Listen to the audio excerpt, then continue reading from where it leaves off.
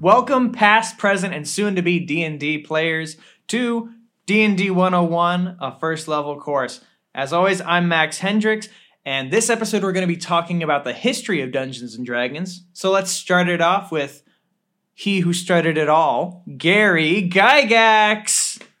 Boo! That was just plain me. Olga, what are you doing here again? I figured you might need a co-host to your little TV show. It's a podcast. A what? A podcast. Like a pea pod. Like radio for the internet. Ah. But I'll take it. Okay. But Gary Gygax, this dude back in the 70s was like the nerd of nerds. He was like one of those OG LOTR, like Lord of the Rings nerds. He wanted to take the books that he and a bunch of people were reading and create like a game where they could play the adventures that they always read about. So he wanted a Lord of the Rings game. Yeah, he wanted to take fantasy and create a way for you to play that. So he took his already existing game, Chainmail, which was like a miniatures war game, and used that as the combat system for Dungeons & Dragons, which he created with his company, TSR. Dungeons & Dragons, the first edition anyway, came out in 1974, and back then there were only 3 classes, Warrior, Wizard, and Cleric, which are fairly similar to what we have today. It's a fighter, a caster, and another caster, I guess. Yeah, but like a holy caster. In addition to the 3 classes, there were only 4 races to start off with. They were fairly similar to the races that you'd find in Lord of the Rings. Human, dwarf, elf, and hobbit, which is now the halfling. And the game started off very difficult to play unless you had already played Gygax's Chainmail game, which was why in 1975, with the release of the Greyhawk Supplement adventure, the combat system was entirely changed to no longer be reliant on Chainmail, making it so much easier for new players to get into the game. And this theme of changing small aspects of the game to overall improve is how we continued on going into new editions. In 1979, a new version of D&D came out called Advanced Dungeons & Dragons. This was where the game itself was split into 2 sects, D&D and AD&D. The AD&D became a lot easier to understand. You didn't need to comb through books to find all the information anymore. They added new classes, and it became much more popular than the original Dungeons & Dragons, and eventually became the only version of the game. So you're telling me that the game called Advanced Dungeons & Dragons was actually easier to play, more fun, and more popular than the original edition? Yeah, kind of backwards, isn't it? But AD&D did take the cake in the end. Then in the 80s, this huge craze came along called the Satanic Panic, where people were absolutely freaking out about Satanism and the practice of like satanic rituals, and that scared a lot of people who were hearing about Dungeons and Dragons with demons. Why? Because a huge part of the game was fighting or working with demons and devils. Ooh. Yeah, so in 1989, with the release of AD&D 2 or 2nd edition, demons and devils were entirely removed from the game or given new names altogether. In this new game, things were simplified, rules were more codified, and the template for the ideal party, I love this one, was based on a 1980 sitcom. Can you guess it? I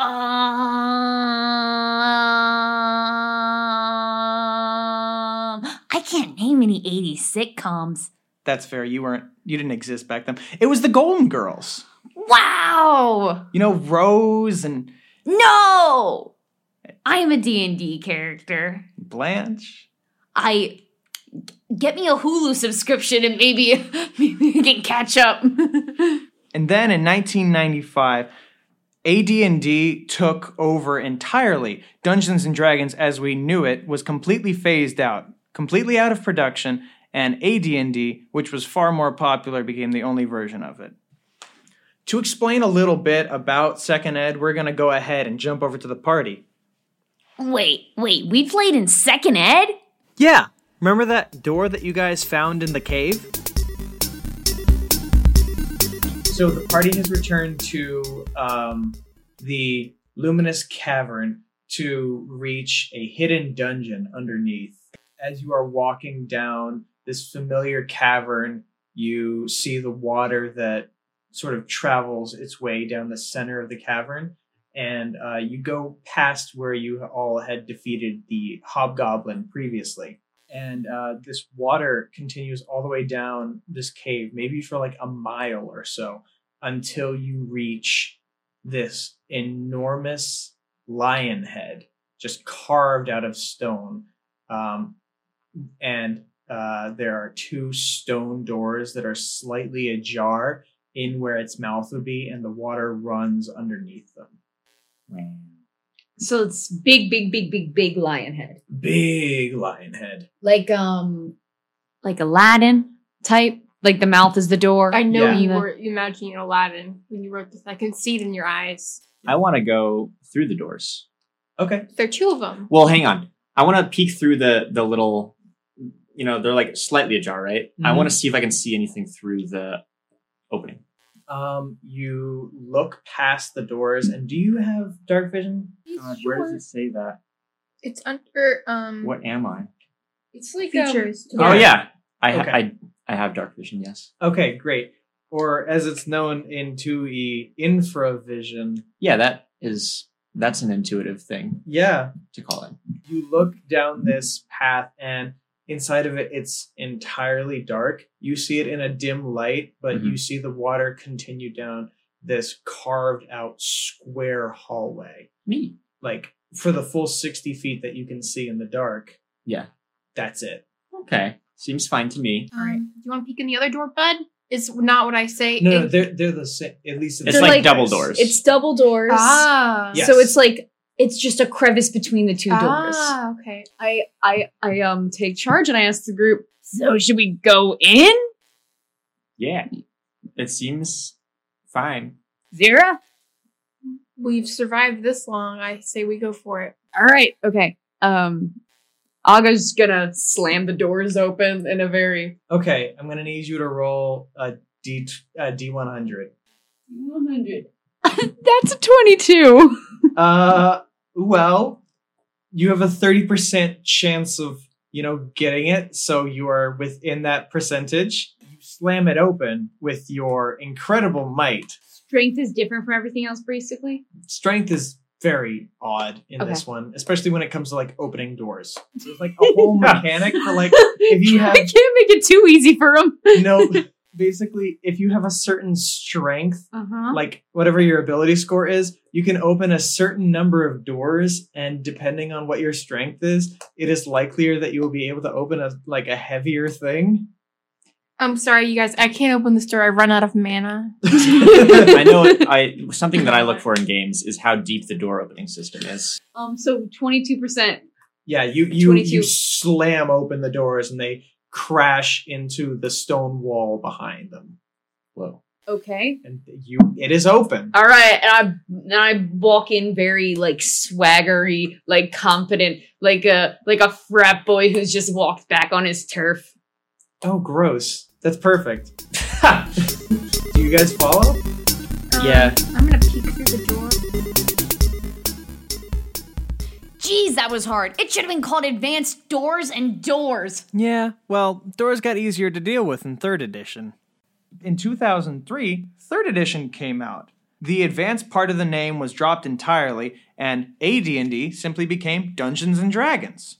In this edition, the D20 system, which we currently use, was introduced to the game. It simplified the game to resolve all actions by rolling a D20, the 20-sided die, and adding a relevant skill modifier, like we talked about last episode. What were they doing before?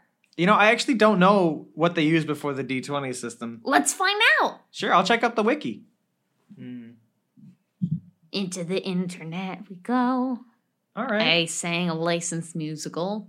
Did you really? Shh. I think I sang Into the Woods. A little bit. A little bit. So what does it say? Ryan Dancy believed that the strength of Dungeons and Dragons was its gaming community instead of the system. That's blah, not blah. it. No.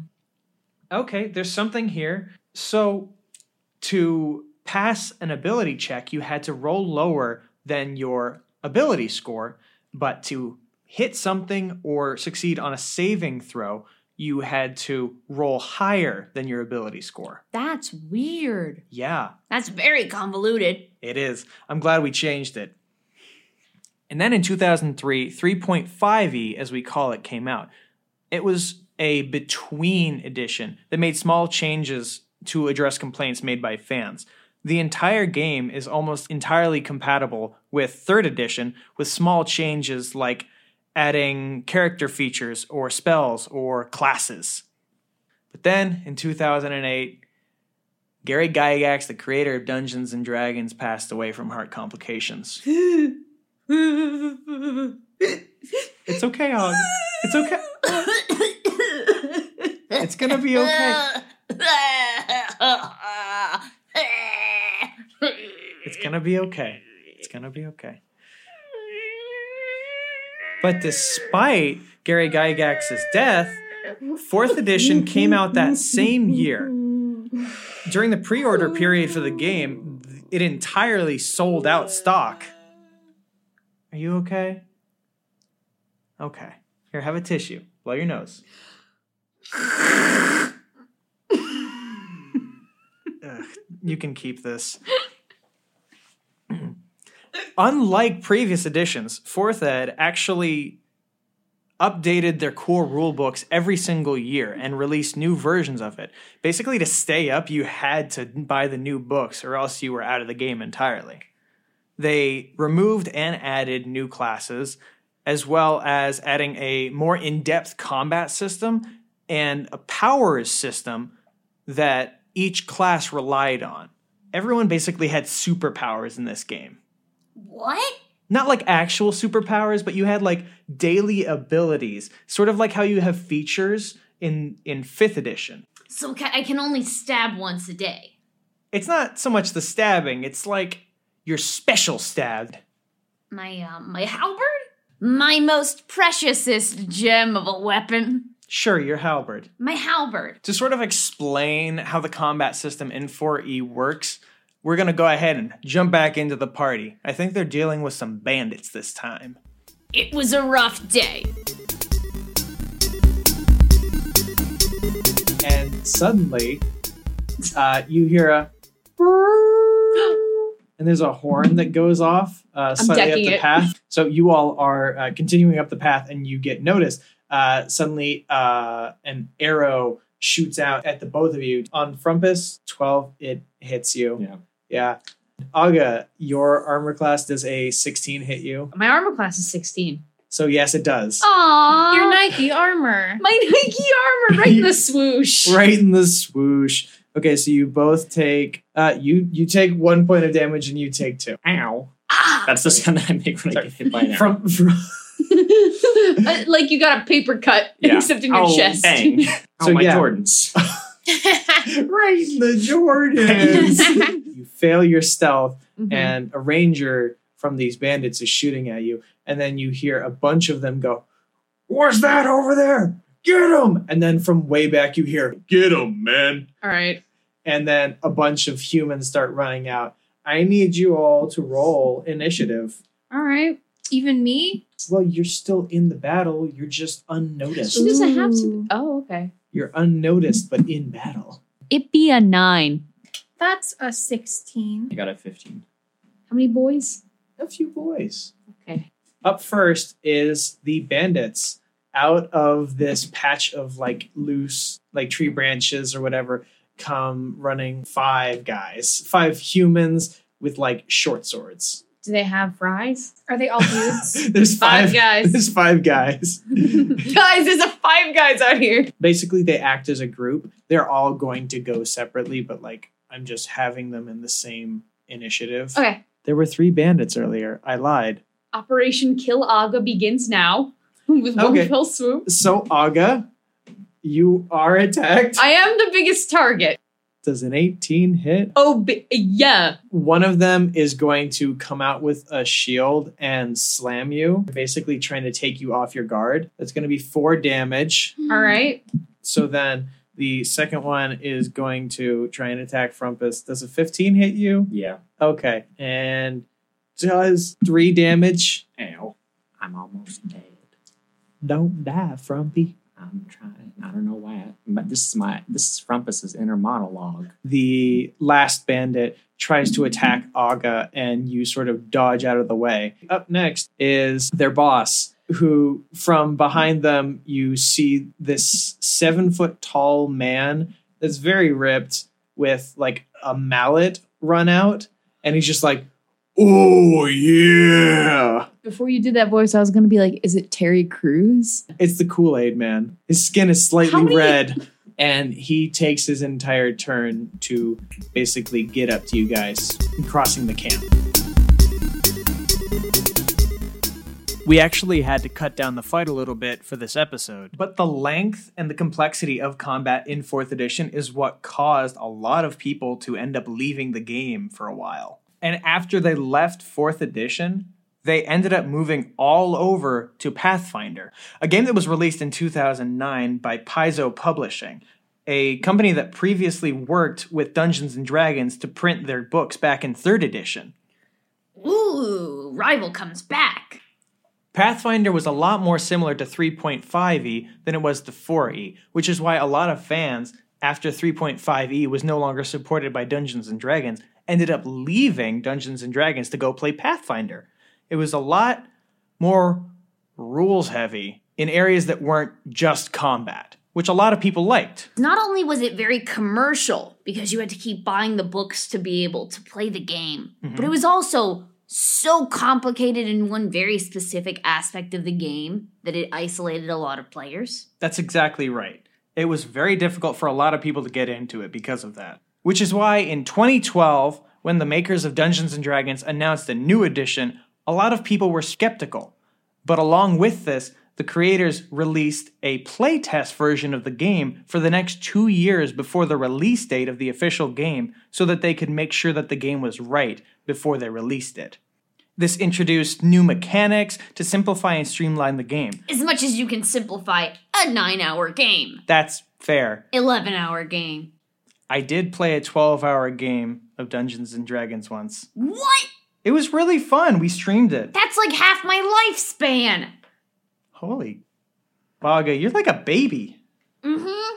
But since you're from 5e, you're going to feel really familiar with this one. Actions in and out of combat became more reliant on your ability scores, so the D20 system was brought more into play.